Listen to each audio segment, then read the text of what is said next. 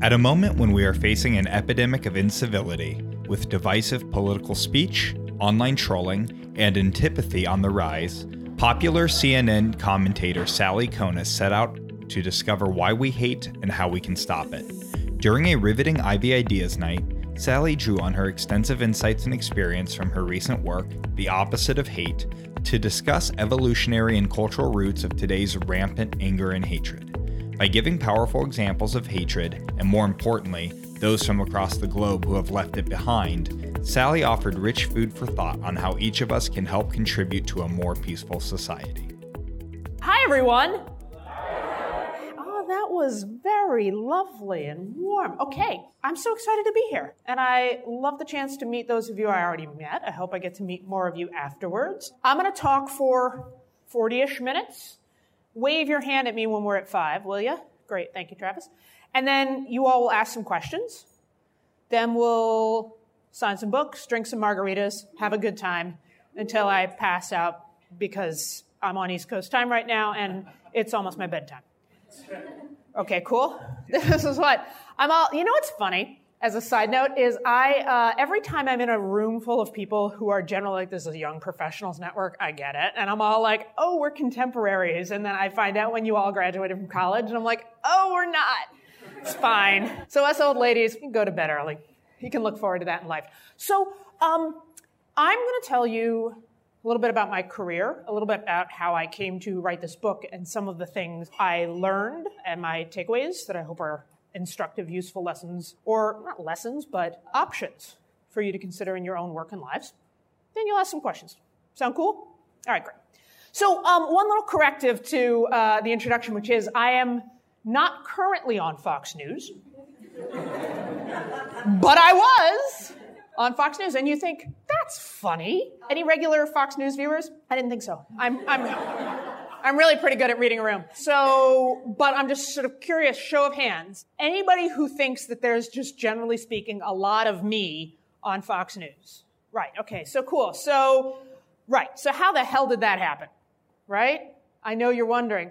So I spent the first 15 years of my career as a community organizer. So my work, I loved my work. My work was going around the country, speaking to groups of people, connecting with folks in towns and cities and states who wanted to make change in their communities, and I helped them do what they wanted to do, connect and do it better. So these were folks working on immigration reform, criminal justice policy, fixing broken schools, trying to get LGBT rights in their workplaces.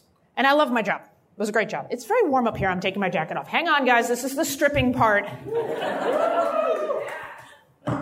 Ready? No, it's not that exciting, trust me. But you're wondering how I got hired at Fox News. I'm just kidding. Just joking. Just joking. That was how I got hired at CNN. Anyway, all right, so that's what I was doing. I loved my job. It was great work.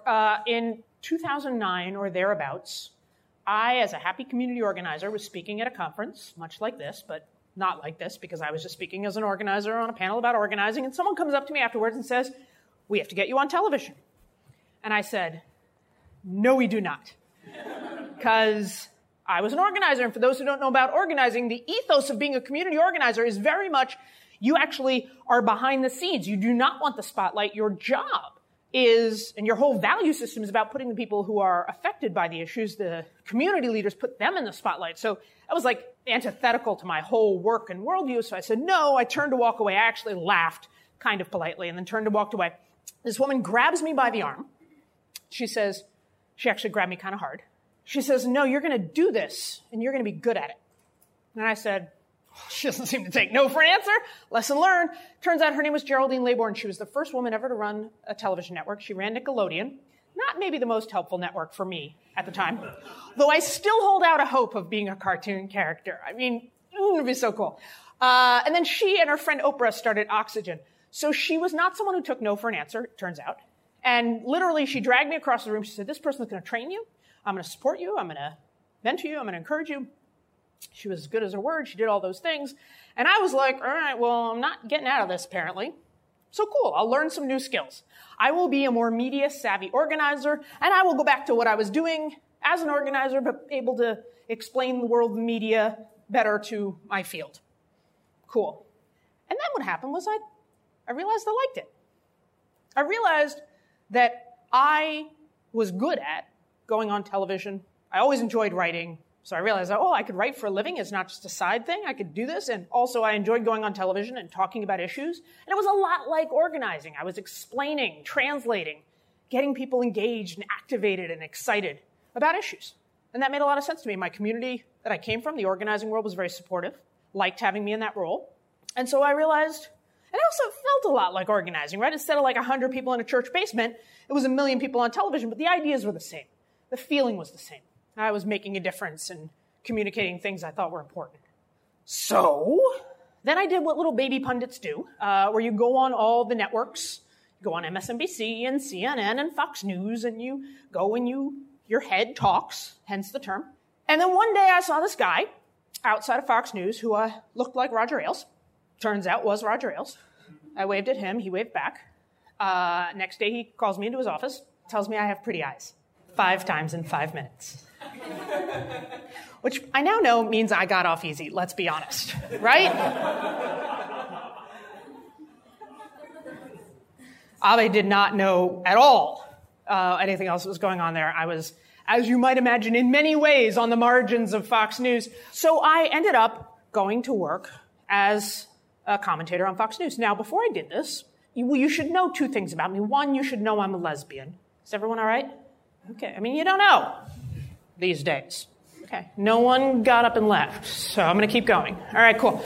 So in addition to that, you should also know I'm a lefty. You okay? Right, I know. You know, these days, depending on the room, you don't know which one is going to hit people. You know what I mean? You kind of have to, and it's fun to disaggregate them just to see where the room is at.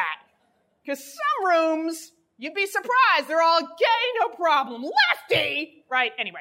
So, as a lefty, as an organizer, I called up all my friends who were literally the people organizing the campaigns to shut down Fox News. Those were actually my friends. I called them up and I said, hey guys, how do you feel if I take this job? Because it was important to me to be accountable to my identity and to my work as an organizer, and I checked in with them and they said, we like this is good, this is great, look, someone has to do it, we'd rather it be you, go forth.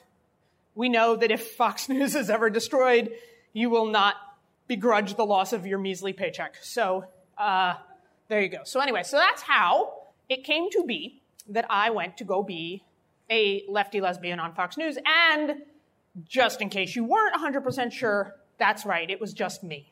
There were no others, just me. So if we put all this together, what happened in that moment when I went to go be me, having done all my organizing work in the past, organizing in many ways against the right wing, against the forces and the people embodied by Fox News, that I thought when I set foot in Fox, I thought that these people I was going to meet and work alongside, people on air, the people behind the scenes, people watching at home, I thought they would be 100% hateful. Like, not just that they supported ideas, held views that I found hateful, still do, but I mean that they would just be, in every sense of the word, completely mean and nasty. Nasty to me personally, nasty to me politically, just mean, hateful monsters. And so 2 things happened when I started working at Fox and for the time I was there. The first was that I realized they weren't that. And I mean, maybe it is embarrassing actually to admit that that's what I thought, but that is what I thought.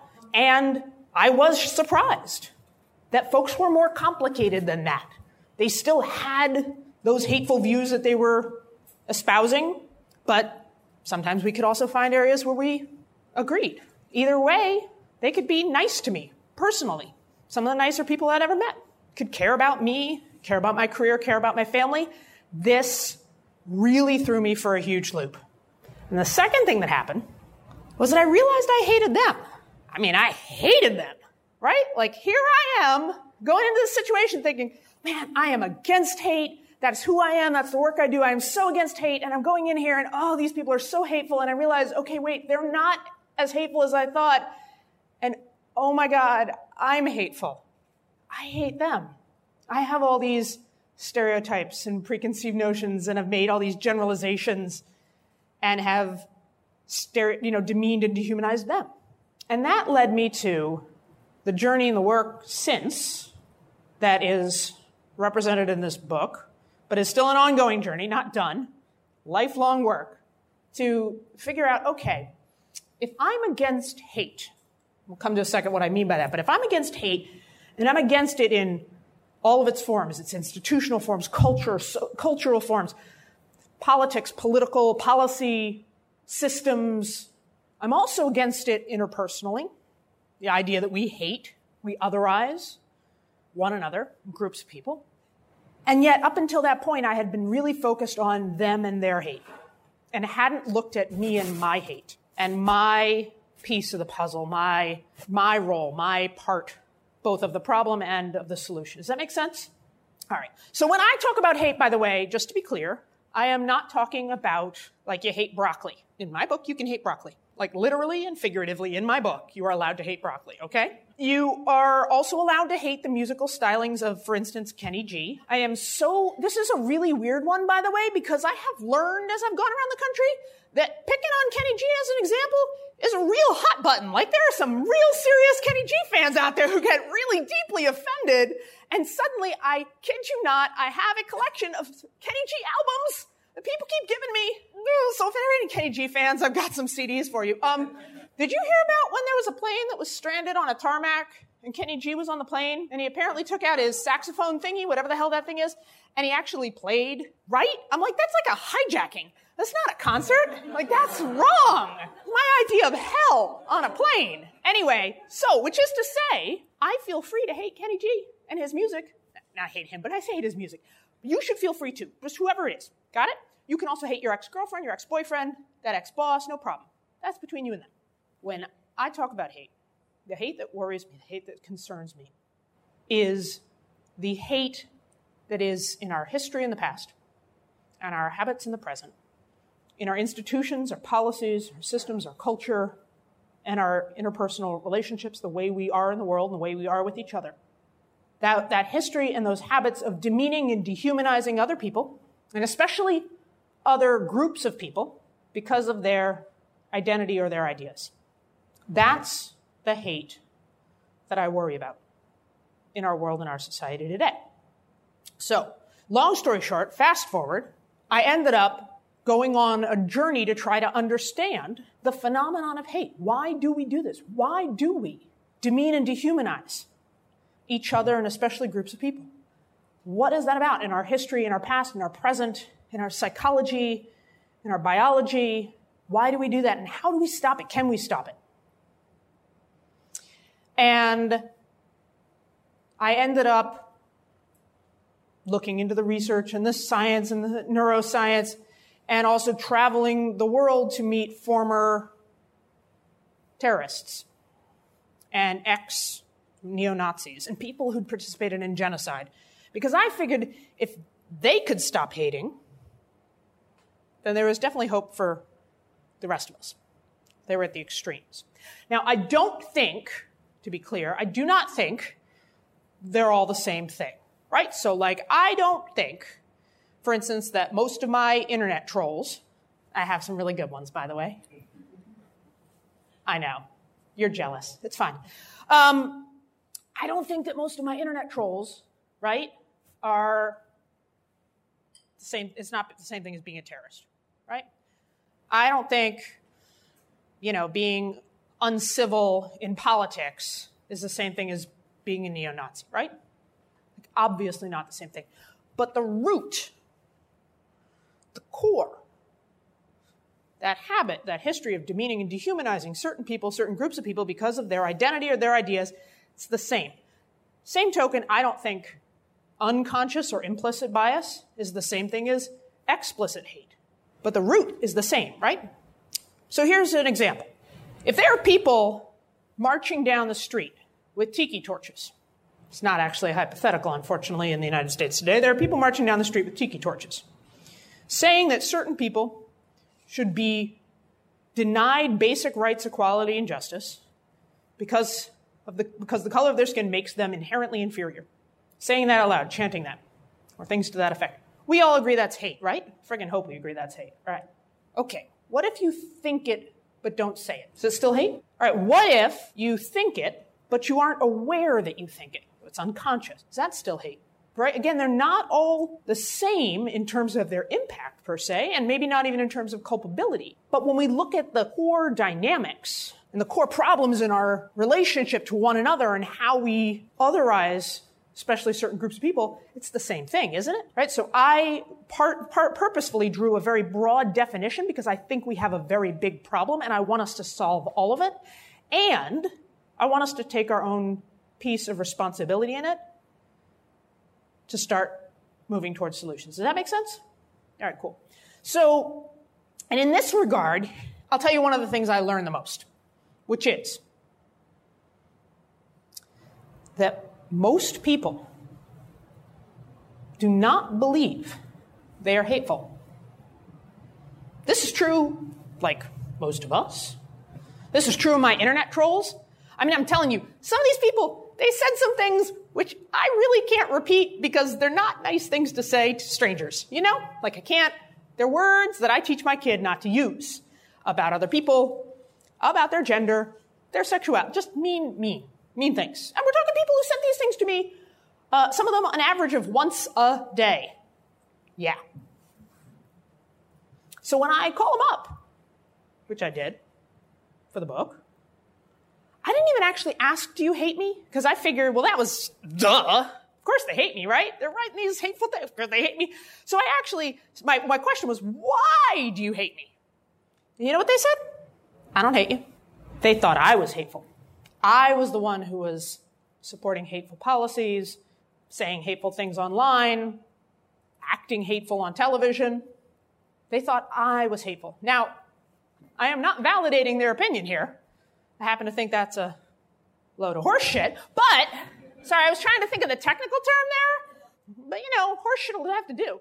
But the point is that we tend to all have this they started it philosophy of hate, that they did it, and because they did it worse or first or both, then I'm justified in doing it in return. By the way, this is true. Studies show this is true of even people who are members of groups we would consider to be obvious hate groups, like terrorists and neo-Nazis. Right? The research is, in fact, that they don't join those organizations because they have those extreme hateful views, but rather the research suggests they are searching out belonging, find belonging, and then slide into, is the term the researchers use, slide into the ideology. It's true of gang recruitment. This is how terrorist recruitment works. They're looking for people who are disaffected, not necessarily ideological adherence. The ideology comes from bonding in the group. They bond through hate. And if that sounds surprising to you, then think about for a second, if you've spent any time in the last, I don't know, year and a half, talking with friends of yours, bonding over how much you hate the people who voted for the other side of who you voted for in the 2016 election. And then tell me you don't understand what it means to bond over hate. Again, not the same, but the same process, right? The same habit, the same rationalization. Right, I talked to a terrorist interrogator who worked for the U.S. Army in Afghanistan. She said most people believe their inherent motivations to be good. We tend to believe that we are good and we are just. When I went to Rwanda and studied is really the wrong word there. When I went to Rwanda and met with people who had been through what is the fastest genocide in world history, 800,000 people slaughtered in 100 days. And you read the books and intellectually, you hear these were people, they killed their friends, they killed their family members. But it's not until you meet people you realize it's not like, we just met kind of friends and family members. It's like killed their godchildren or their brother-in-law, people they have Sunday supper with. And a philosopher said to me, the reason we have mass atrocities is not because of a handful of psychopaths. There weren't enough psychopaths in Rwanda or in Germany or in Serbia. There just weren't. We have mass atrocities because masses of people participate in them. masses of people who are otherwise normal and good, who have done extraordinarily evil things, but who, for all intents and purposes, are otherwise ordinary people. That is horrifying. That's also the paradox of our human existence, that we are all capable of good, we're all capable of evil, we're all capable of cruelty, we're all capable of kindness. One of the guiding principles for me in this journey has been Bryan Stevenson, the words of Bryan Stevenson, who wrote the book Just Mercy, an anti-death penalty activist and civil rights leader, just opened the Peace and Justice Memorial in Alabama. It was one of my professors, and he says, none of us are the worst thing we've ever done in life. What does it mean to actually live that idea in your lives and in your work? That if none of us are the worst thing we've ever done in life, or the worst thing we've thought in life, the worst thing we've said in life, what does it mean to recognize that we see our own habit of pointing fingers and blame when it comes to hate, that they're the hateful ones, they're the problem, and therefore excuse our own piece, however big or small, in demeaning and dehumanizing others? What does it mean to actually act as though people could be better? To act as though people are redeemable. What does that mean in your daily life? When you think about that uncle, that cousin, that coworker, person on that other team, that whole other team at work, the community, what does it mean to believe that people could be their best selves and to then act in ways that encourage them to be their best selves, rather than giving them an excuse to continue to be hateful? What does it mean if we say we have a problem with hate in our society? We have a problem with the systemic and systematic dehumanization and demeaning of certain people, especially certain groups of people, because of their identity and their ideas. My goal is to get us to a place where we stop arguing that we have the problem, because we are still arguing that this is a problem. Certainly in our country today, right? We are still arguing about whether we have systemic racism in our criminal injustice system and in our schools. We are still arguing about whether there is systemic misogyny in the workplace, right? We're still arguing about whether Islamophobia is a real thing. I think we can get past, I'd like to see us get past that, where we're actually debating the solutions. But to do that, we have to not only be advocates for justice and fairness and equality at the big picture level, but also actually operationalize it ourselves. Actually take some responsibility for, when am I hating and otherizing in my life? When am I part of the problem? When am I enacting unconscious bias? When am I treating the other side of the political aisle like they are wholly, intentionally hateful and irredeemably so? Not to say we did it worse and first, but if it has to stop with someone. What does it mean for it to stop with you? What does it mean for it to stop with you? Right? So when how am I doing on time? Where'd Trevor go? How much time do I got? 10-ish? All right, great. You all still with me? Okay, great. So this conversation to me felt infinitely more urgent. I thought, I'd done all this work, I'd done all this progress, I'd given 2 TED Talks about this. So in the world of self-actualization, once you've done 2 TED Talks about something, I went to 1.5 meditation retreats. I was good. And then the 2016 election happened, and I don't want to project onto y'all, but I'll just say this about myself, which is I found myself, I had evolved so much from those days at Fox News, I found myself right back in the same damn place, where I'd be sitting around groups of my friends, lead up to the 2016 election and the aftermath, we'd be sitting around a restaurant or at a bar. There's usually a lot of alcohol.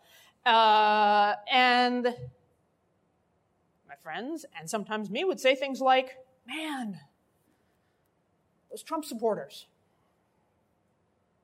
they are so Islamophobic and anti-immigrant and racist and hateful. And I hate them. Right? But it's that they started it, philosophy of hate again, this, because they did it first and worst, I'm excused. I can hate as much as I want. I'm justified because they're hateful. They're really hateful. I'm just reacting to their hate. Same thing online, right? And what I came to realize is two things. One, and again, look, I'm offering this as a path, as a choice that I want people to consider. Because look, when faced with hate, you can just choose to turn away and ignore it. This is the first do no harm philosophy. And that is a fine choice, especially for your own sanity and security. To just say, you know what, uncle? I'm not going there. Let's talk about sports. Or to turn off the Twitter machine, and just not engage. That's okay. But a lot of us, what we do is we feed hate with hate, right? We just dump more hate into Twitter. We dump more hate into the political discourse. We just fire more hate at our relatives, or whatever it is, our coworkers. And I will tell you, hate is not the answer to hate. Injustice is not the solution to injustice. Cruelty is not the cure for cruelty. It just makes the situation worse. Then the alternative is to choose to engage, but to engage in a way that is compassionate and kind and graceful and filled with grace, in the sense of being filled with grace, generous. Compassion, by the way, doesn't mean agreement. I can feel compassionate for how someone is feeling and not agree with their feelings or their beliefs. It's not the same thing, right? We forget that in this day and age, we've lost nuance, we've lost the ability to see beyond the extremes of right, but I can seek to understand someone without agreeing with them, right? Okay, so for me, I want to leave you with this. For me, there's a moral dimension to this, and then there's a practical dimension. So morally, spiritually, look, one of the reasons, I started by telling you I'm a lefty. One of the reasons I'm a lefty is because I believe in the equal dignity and humanity of all people. I believe in the equal dignity and humanity of all people. So then, of course, the question is, do I mean all people? And do I even mean the people who would deny my equality and humanity? Now, I'm not saying that's always easy to act on. It's always easy to express. But as a matter of principle, as a matter of philosophy, as a matter of my human existence, do I mean all people? And then there's the practical piece, which is, I will tell you, from my experience as an organizer, from my experience talking to rooms, talking to people across the aisle, people who are extremely more conservative than I am, or talking to people who are homophobic, or right? In my experience, not once ever have I seen anyone change because I hated them. Right? So I believe, by the way, the work I do, the reason I do this work, organizing through media, through now, the reason I believe in social change is because I believe it is possible to change the institutions and structures and systems and policies and culture of hate and inequality and injustice in our world. I believe it is possible. Right? We are a country that in innumerable ways was born, created of hate, that has imperfectly, slowly, stupidly, haltingly tried and failed to address that history. But it has remained, even if fictional, even if fading, even if aspirational, our aspiration, right? And I have still seen, imperfect though that change has been, I have seen the world change, I have seen people change. It's happened in my lifetime, right? I know people who were more homophobic 10 years ago than they are now. I know our country had anti-gay policies and positions that it now doesn't. And we could go issue by issue. Again, imperfect, but I know that change is possible. So for institutions and systems to change, people have to change. And if I didn't think people could change, I'd quit. So the question is, if I believe people can change, am I acting in a way that creates the opportunity for them to change, or tells them I think they are lost forever to the worst version of themselves? And in that sense, am I then condemning them to be the worst version of themselves? Because I don't believe they could be better. Now, I'm not saying we meet in the middle. I'm not saying we hold hands and sing Kumbaya. Forget that shit. No. Listen, I literally make a living arguing my political viewpoints. So I happen to think our differences and disagreements are incredibly important to us as individuals, as a country, as a species. They are what make us great. They're vital. We should be celebrating them. And I am determined, I am convinced that we can stand up passionately, strongly, beautifully, persuasively, stand up for what we believe without stomping on other people. I believe it's possible. And it's the only way. I want to say, I have never, ever seen someone change because they looked at the other side and said, that other side? Man, they think I'm a stupid asshole. I'm going to go check them out. I'm going to go give them a try. Now, what I'm also not saying is that just being kind is not the answer. This is not a toothless politics. But I am saying that adopting, replicating, and embracing, consciously or unconsciously, the history and habits of hate is a dead end. It doesn't lead us to where we want to go, morally, practically. It just continues the problem. So what I'll close with is my own, and again, we're going to have some Q&A, so you all throw your challenges at me, but I'll close with what I have taken away, right? Which is, listen, I still go on television and I argue with people. I still go on and I stand up for what I believe in. And whether that's in personal exchanges, in public political dynamics, whatever it is, I still fight for policy change and systems change, talk about the problems in the media and all those problems that need to be solved too. And I recognize that no one else is going to change if I'm only ever wagging my finger at them, and I have to also look at myself and what my piece of the puzzle is, what my piece of the problem is. And for me, the philosophy I've walked away with is that I am going to try to not be the excuse for others to be their worst selves. In the way I carry myself, in the way I communicate, in the way I talk, online, offline, in the way I stand up for what I believe.